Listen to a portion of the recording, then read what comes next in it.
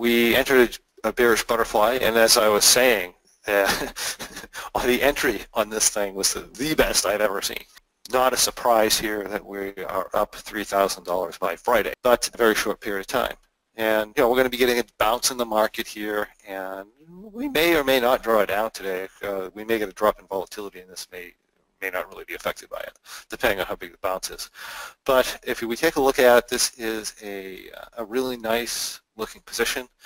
Now, as a bearish butterfly trader, you follow the guidelines if that's what you're doing. But if you're more of an M21 trader, and I think I talked about this on entry, there's a difference between a very good trade entry and a very good trade. So one of the things you might want to consider on the bounce here is, again, assuming this was your plan prior to going in, you don't want to change plans midstream here.